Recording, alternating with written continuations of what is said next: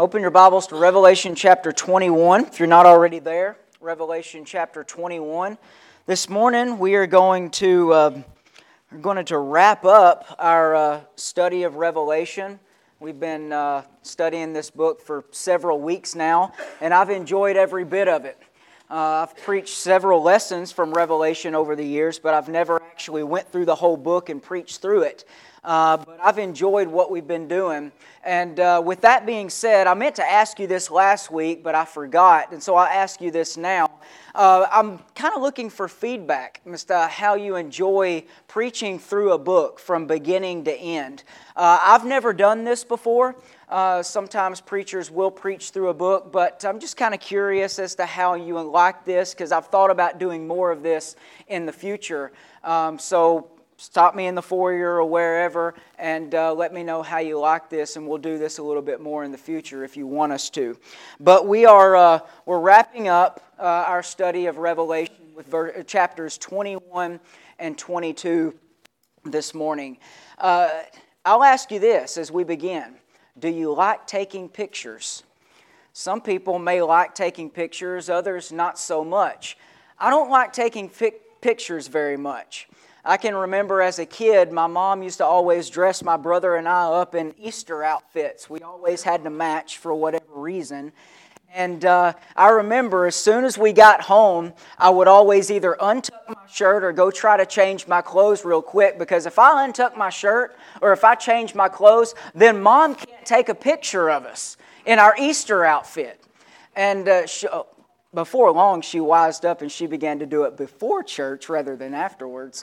But it never worked anyway. She always made me go put my clothes back on or tuck my shirt back in. But she always wanted to take our picture in our Easter Sunday outfits. But I never did like taking pictures. But why do we take pictures? We take pictures because we want to document a memory. We want to have something in our minds or a picture of something that we can see to remind us of something that we did that we liked or that was enjoyable. And even though I don't like taking pictures, whenever I was able to go to Israel back this past summer, I could not wait to get there and pull out my phone and take pictures of everything, because I knew this may be the only time that I get to do this and get to see these types of things. As a matter of fact, before we left, Sarah told me, she said, make sure you take lots of pictures, because she knew that I didn't enjoy taking pictures. But that was a time in my life where I actually enjoyed documenting the trip, because it was a special opportunity, a special time. And when we look at Revelation chapters 21 and 22, it's a lot like that. That John is getting to see something, perhaps the most glorious picture, the most glorious image that he's seen throughout the whole Revelation. And he's getting to see that, but not only does he get to see that, he writes down the contents of those images and he puts it on paper so that not only the 7 churches of Asia can see it, but God wants us to see it too. And it's, in a sense, a snapshot of eternal glory. This is very different from what we find in other places in Scripture. For example, in 2 Corinthians chapter 12, Paul talks about having the opportunity to be caught up to the third heaven and to be able to see certain things that other people haven't been able to see. And he would love to talk about those things and explain what those things were about, but God told him not to. He wasn't allowed to talk about those things. And it became kind of a thorn in his flesh. The fact that he didn't get to talk about it the way that he wanted it to, or the way that he wanted to. He wanted to use that image, it seems, as a help, an aid in his ministry, but he wasn't able to do that because God didn't allow him to. But here, John takes everything that he sees and he writes it down in detail, so that we can see exactly what eternal glory is going to look like. And so this morning, I want us to look at these 2 chapters and talk about some things that we find. Now, this lesson today very well could be 3 different lessons, because I want us to call attention to 3 different things that we find throughout these 2 chapters, but each of them have their own set of principles or their own set of images associated with them in and of themselves. to kind of help us see what this eternal glory is all about. And so without further ado, Dennis, let's rock out. What do we find first of all? We find first of all that changes take place for the better. We're going to look at verses 1 through 8 here as we find these different changes that take place for the better. And the first thing that takes place is we have unfading beauty. When you look at verse 2, it says, "And I saw the holy city, New Jerusalem, coming down out of heaven from God, prepared as a bride adorned for her husband." Those of us who are married, I want us to think about our wedding day. And I want us to think about the time that we were standing up here, whether it was in this building. Some of you may have had that experience. But you were standing there with your best men on your side and with the preacher beside you. And all of a sudden the music started playing. The doors opened in the back and there was your wife. More beautiful than you've ever seen her before. Think about that moment and how you felt. Think about all the time and preparation that went into that moment. The bride goes and picks out the perfect dress, not something that she's seen somebody else wear, but something that she wants to wear, that she thinks is beautiful. She picks out the perfect bouquet because it's got to match the bridesmaids' dresses and all the other colors. Those of us who have picked out an engagement ring, it's got to be a perfect ring, right? It can't be anything that we saw anybody else have. It's got to be something unique to our bride-to-be. If you look at Sarah's ring, you'll see she's got a diamond in the middle with 2 blue sapphires on the side, and then on each side of those sapphires, 3 smaller diamonds. I've never seen it anywhere else. You know why? Because nobody else has it. I found the type of ring I wanted, but I had to order the sapphires, or the jeweler had to order the sapphires particularly for that ring. Nobody else has it. It is hers.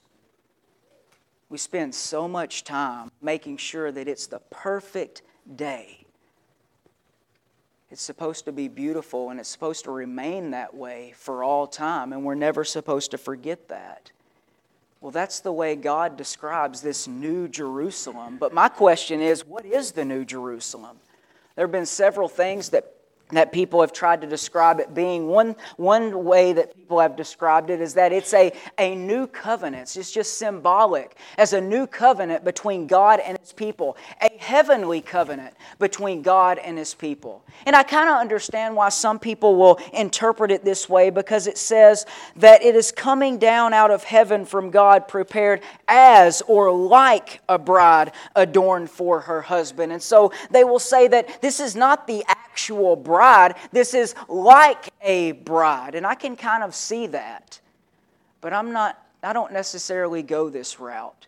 Because when you look at all of these other places, like for example, look at verses 9 and 10 of chapter 21. This angel tells John, "Come, I will show you the bride, the wife of the Lamb." And he carried me away in the Spirit to a great high mountain, and he showed me the holy city, Jerusalem, coming down out of heaven.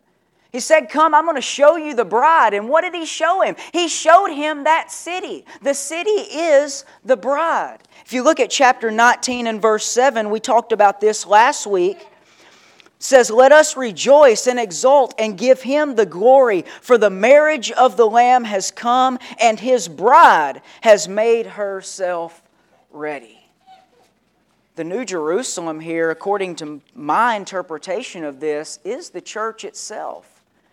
God thinks so much of His church in heavenly glory that we get to experience that He describes it in the most beautiful terms we can think about. A wife on her wedding day. It'll have unfading beauty. Also relevant to these changes that take place for the better is ultimate glory.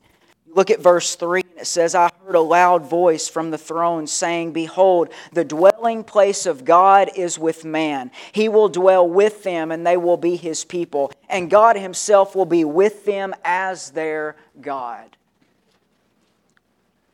What's so bad about hell? A lot of times we think about hell and we're like, "Oh, you don't want to go there. It's going to be hot. There's going to be all kinds of fire there. Nobody wants to set in fire. Well, it's going to be that way for all eternity. You don't want to go to hell. It's going to be eternal punishment. Jesus said there will be weeping and there will be gnashing of teeth. You'll be cast into outer darkness. Oh, you don't want to go to hell. That is not what's so bad about hell. The pain, the torture, the torment, the heat, those things are just a fraction of the punishment to what hell's really like. You know what's so bad about hell? We are going to be in a place for all eternity where God is not. That's what's bad about it. But in verse 3, this eternal glory that Christians experience, those who are victorious over whatever problems they are facing, whatever worldliness they are overcoming, the dwelling place of God is with men. We'll be with God for all eternity, in the exact same place where He is. And if you'll allow me to use that terminology, that's the only way that we can really understand it. We can't put God in an actual place, but we will be dwelling with Him. In Revelation chapter 3 and verse 12, as John is writing what Jesus is actually saying to these 7 churches, when he says to the church at Philadelphia, in verse 12, he says, "The one who conquers, I will make him a pillar in the temple of my God. Never shall he go out of it. And I will write on him the name of my God and the name of the city of my God, the new Jerusalem, which comes down from my God out of heaven, and my own new name." We talk about this name and we wonder what this name is. What name will we have? Well, I think if we argue over that and we try to contemplate that and we try to figure that out, I believe we run the risk of missing the point of what all of this is about.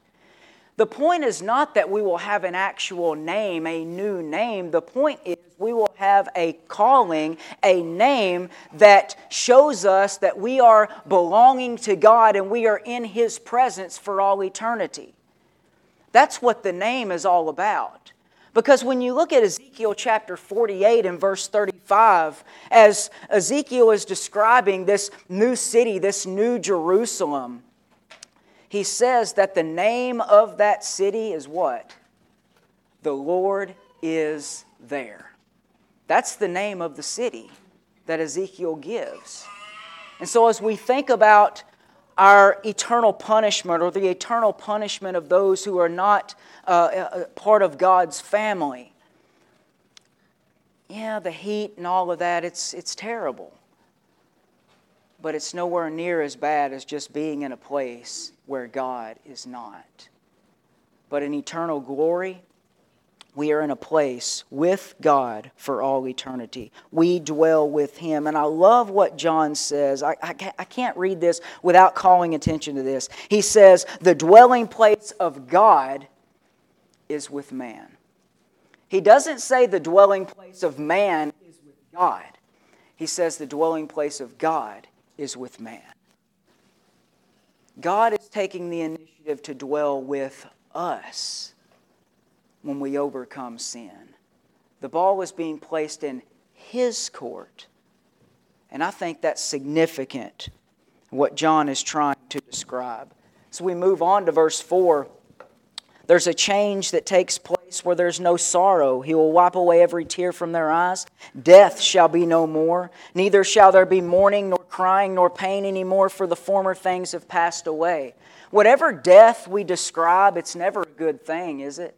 We call it spiritual death, perhaps. That's one death that we can think about. It's never a good thing. Being spiritually separated from a family, being spiritually separated from the one that created us, the one that put us on this earth, the one that sent Jesus to die for us so that that death would not have to be a reality. Spiritual death is never something pleasant to think about. Neither is physical death. Physical death is not something anybody wants to think about. But both of those things are relevant in the realm of physical existence here on this earth. But in eternal glory, sorrow that's associated with death and other things, crying, certain things, You don't have to think about those anymore because changes take place for the better, taking away all of those bad things. We move on to verses 5 through 7 and we learn that every need is going to be fulfilled. It bothers me every time, every Tuesday we go to pick up our groceries at Walmart and we drive around the side and go to the back where the pickup line is and we get our groceries. Just about every single time we go, standing there right at the corner, there's somebody holding a sign saying, I need something, gas, food, water, whatever the case may be. We live in a world of need. And regardless of, as Mark mentioned earlier, how blessed we are in this country, there are still people that are very much in need. But in eternal glory, there's a change that's going to take place. We will never need anything anymore, because everything that we will ever need, we will have, because it all comes from God and we will be dwelling with Him. It says in verse 6, He said to me, it is done. I am the Alpha and the Omega, the beginning and the end. To the thirsty, I will give from the spring of the water of life without payment. To the one who conquers, will have this heritage, and I will be his God, and he will be my son. No sin. When I talk about a change that takes place for the better, what about no sin? All of these sins that John mentions here have a specific relationship to the book of Revelation itself. Sometimes we read these and we kind of connect them to our own context, to our own world, and I think it's understandable that we do that. But let's think about these in the context of Revelation. But as for the cowardly, who's a coward? A coward is an individual that says they are one thing, but they do something complete opposite, perhaps very similar to a hypocrite. Well, what is a coward in the book of Revelation? A coward is a person that says, I belong to Jesus. Well, you can't buy or sell unless you have this stamp on your forehead, according to chapter 13. Okay, I don't know, Jesus doesn't own me anymore, now you own me. People that have renounced their relationship with Jesus to make their lives a little bit easier in the physical realm. What about the faithless? Those who did not believe that Jesus, that God could take care of their every need. Those that believed that Rome, that the emperor had more power than God did because of everything that they could see in the physical existence of what was going on around them. Those people were faithless. Their faith dwindled, therefore they gave up their spiritual lives to make their earthly lives just a little bit easier to deal with. The detestable murderers, sexually immoral, sorcerers, idolaters, all liars, their portion will be in the lake that burns with fire and sulfur, which is the second death. All of these things have a particular relationship to the context of Revelation. But here in these two chapters, we're learning that while these may have been difficult to deal with when they were occurring and when the problems were taking place, it's all in the past now. It's all irrelevant because those who overcome get to come over. Changes take place for the better in eternal glory. What else do we learn about eternal glory in these two books? Well, we learn that our eternal glory is characterized by spiritual protection. Or spiritual perfection. Let's look at what's entailed in all of this. First of all, spiritual protection. Verses 12 through 14 says, it had a great high wall, this New Jerusalem did. And I want us to notice all in here, I didn't mention this, I probably should. Why is it spiritual perfection? Because all over the place throughout the remainder of this chapter and throughout the first 5 verses of chapter 22, we're going to find the number 12. And we've already learned that the number 12 is a number for spiritual perfection. You got 12 tribes of Israel, 12 apostles. It's the number for spiritual perfection.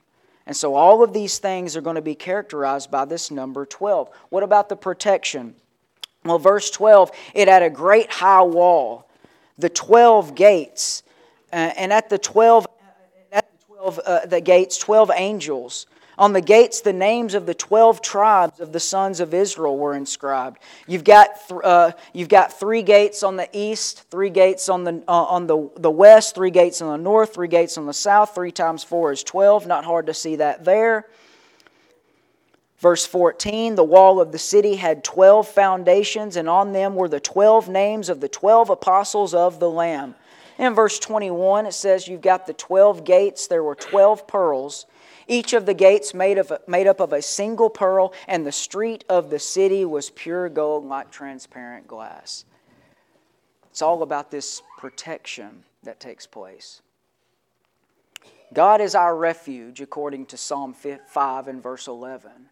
And because God is our refuge, we are fully protected as being His people. What do the gates and the walls have to do? Well, you think about the ancient world and what those things served as. We've talked about the walls several times before in this series of lessons because the relevance of it has come up several times. But those walls allowed people to see when the enemy was coming, where the enemy was coming from, and allowed preparations to be made for the attack that was going to be made upon those people. But what about the gates? Well, the gate is the way that people often tried to enter the city. And at the gate, you're going to have guards standing there to guard and protect the entrance of that city. If you want to run in there and ransack the city, well, you've got to do something to pull everybody away from that gate so that you can breach that city.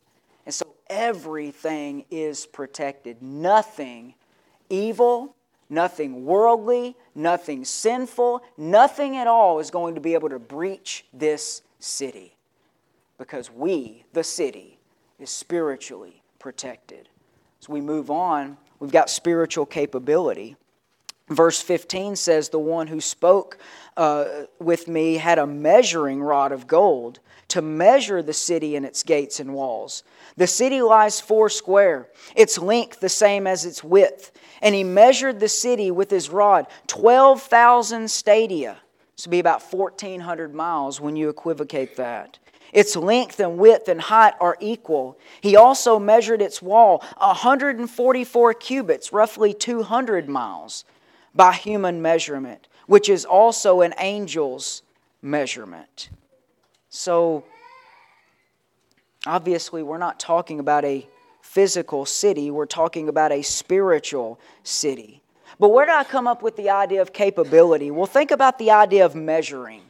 I think this is what this is getting at. In John chapter 14, verses 1 and 2, Jesus said, I go to prepare a place for you.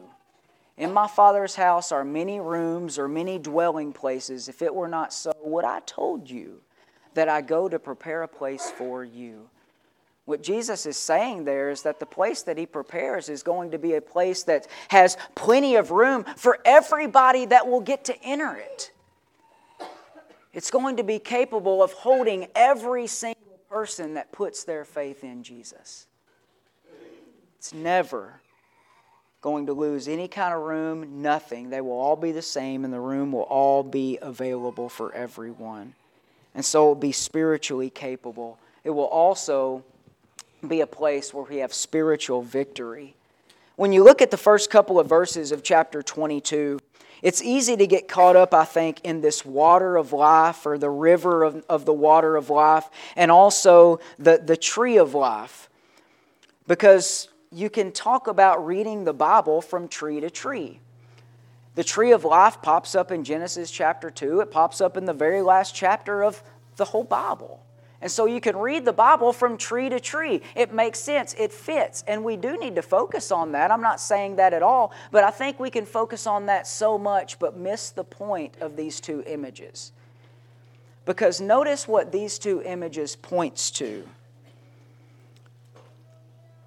You've got this tree with its 12 kinds of fruit. But in verse 3 it says, no longer will there be anything accursed, but the throne of God and of the Lamb will be in it, and His servants will worship Him. They will see His face, and His name will be on their foreheads, and night will be no more. They will need no light of lamp or sun, for the Lord God will be their light, and they will reign forever and ever. What does this river of the water of life and the tree of life point to? They point to the glory of the Lamb and of God. That's what these two images point to. And so spiritual victory is going to be what characterizes both of these places, because the glory comes from the one who provides that victory for that New Jerusalem, for those people. But again, you've got the 12 kinds of fruit being a symbol for everything that we will experience, being given everything that we need, characterized by spiritual perfection. Finally, when we look at the remainder of chapter 2, we are called to consider the future in anticipation. As God's people, the future should not be something that scares us. It should not be something that we dread. It should be something that we anticipate. As a matter of fact, isn't that what hope is all about? Spiritual hope is not the fact, man, I hope to go to heaven one day. Sometimes we ask people, do you know that you're saved, or you know you're going to heaven? And some people say, man, I hope so. That's a false understanding of what hope is all about in Scripture. Because hope in Scripture is an anticipatory hope. We hope for something that we know we are going to receive whenever we keep God's commandments and whenever we are faithful to Him. That's the kind of future that John is calling these readers to anticipate, and that Jesus is calling these readers to anticipate. A future glory that is certain.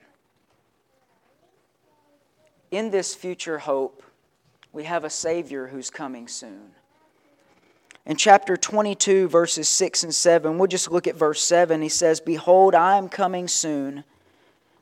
Blessed is the one who keeps the words of the prophecy of this book."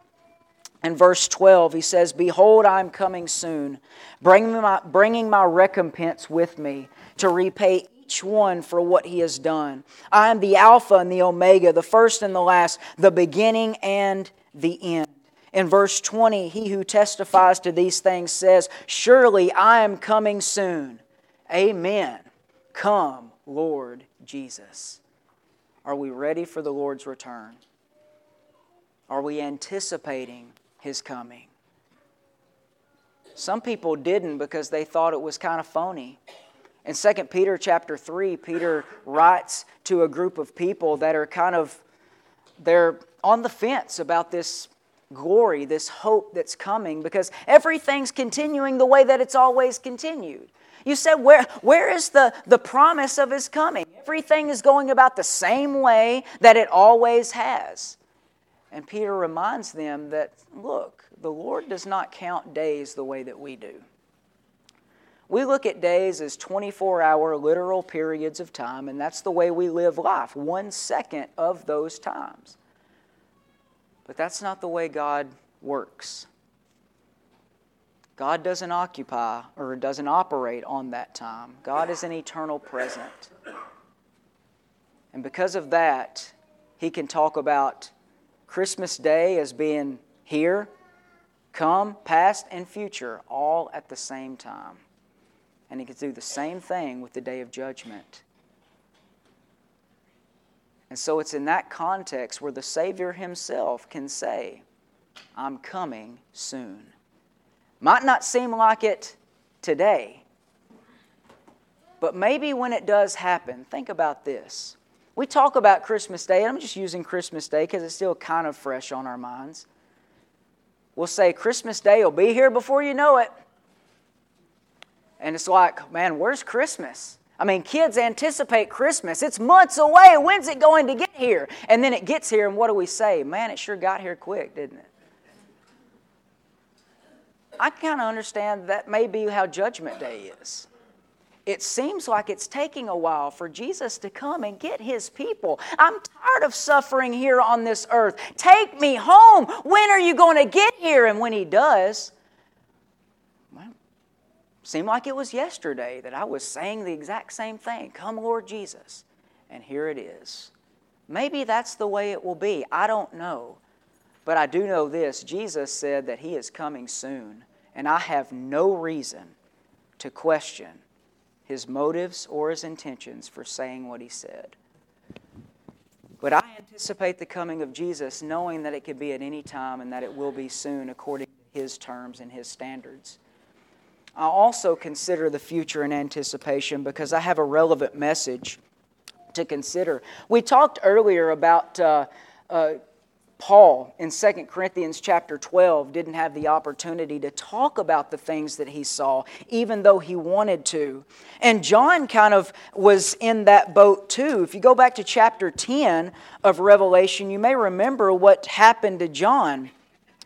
He sees this scroll and the contents of the scroll, and he's wanting to write these things down, but he says, the angel tells him, seal up what the seven thunders have said, and do not write it down. And so he's told to eat the scroll instead. He can't write these things down. Why can't he write it down? Well, I think he can't write it down because the image that he was going to write down is revealed in chapter 11. That's just my interpretation of this. But Daniel is in a similar boat. In Daniel chapter 8, and a couple of times in Daniel 12, Daniel is told to seal up the message and don't say anything about it. Why? Well, I think Daniel was told not to say anything about it there because everything was future. Daniel wasn't going to be around. He wasn't going to be alive to see any of those things that God had revealed to him in that moment. And so it wasn't relevant for him to reveal those things. All those things were going to be future. But notice what happens in chapter 22 of Revelation with what John is told to write. Verse 10, he said to me, do not seal up the words of the prophecy of this book, for the time is near. Why? Why don't he seal up the things? Because it's relevant. Don't seal this up. Why? Because the evildoer is still going to do evil. The filthy are still going to be filthy. The righteous will still do right, and the holy will still be holy. Why not seal up this message? Why write it down? Because it's relevant for the times. Jesus is coming soon, but He hasn't come yet. And so everybody still needs to understand the severity and the seriousness of sin, righteousness, and holiness. Because those things are going to be around as long as the world is until Jesus comes back. And so it's a relevant message. Finally, there's a blessing and a curse.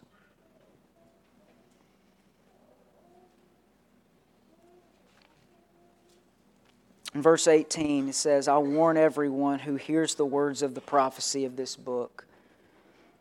If anyone adds to them, God will add to him the plagues described in this book. And if anyone takes away from the words of the book of this prophecy, God will take away his share in the tree of life and in the holy city which are described in this book. You know what I like about this verse, or these two verses? Not pleasant to read, but this is not just something relevant to Revelation. It's mentioned twice in the book of Deuteronomy. It's also mentioned in Proverbs chapter 30, verses 5 and 6. If you want to allow me to use it to say it this way, in the beginning, middle, and end of the book, these words are recorded.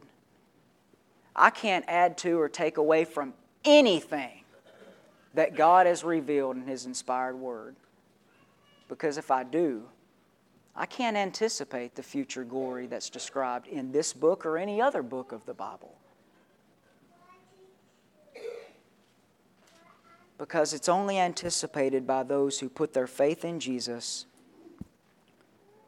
give their lives to Him, and realize that He is more powerful, more dominant, and more victorious than any other earthly or spiritual being. As we close, I want us to think about this concept of revelation. So we kind of bring all this together and summarize the whole book. I've told you before, the way that I like to summarize Revelations in one simple statement: those who overcome get to come over. That's Revelation in a nutshell. And if we remember that, we've got the gist of what Revelation is all about. But it does that in the context of trying to take power and glory and make them equal to one another. And power and glory never exists with Rome or any other earthly authority. It only exists with God and the Lamb. Because they are the only ones that receive ultimate glory and that are victorious. But guess what happens? Because the Lamb and the Father are glorious ultimately and victorious ultimately, guess what we are able to receive? Ultimate victory and ultimate glory when we put our faith in them. I love this book. It's my favorite book by far. Of any of the 66 that we have in Scripture, Revelation's by far my favorite. And this is the reason why. Because those who overcome get to come over. Why am I doing this? What is the point in me living this life and trying to eke my way through life, through the ups and the downs and the roller coasters and all of that? Why am I doing this? It's because the God that I serve and the Lamb that was sacrificed on my behalf or for my behalf is the one that's given me a purpose and a hope and something to look forward to. That is why Revelation is beautiful. It may be that you're here this morning and you don't think about that beautiful life because you're not a part of it. Because you've never obeyed the gospel. And God has never added you to His church. How do I do that? I confess Jesus as my Savior. And I symbolically take part in His death, burial, and resurrection through baptism. And I'm raised to walk a new life. When I do that, God adds me to His church. The Holy Spirit dwells within me. And I get confidence like I've never had before. If you've never done that, you're missing out on the greatest blessing you'll ever be a part of. Make the decision today to do that. Those of you who have done that, but maybe you've fallen away or been unfaithful in some way. Maybe you're just having a tough time staying faithful and keeping your head above water. The opportunity for you to respond this morning is available too. Ask for prayers of the congregation.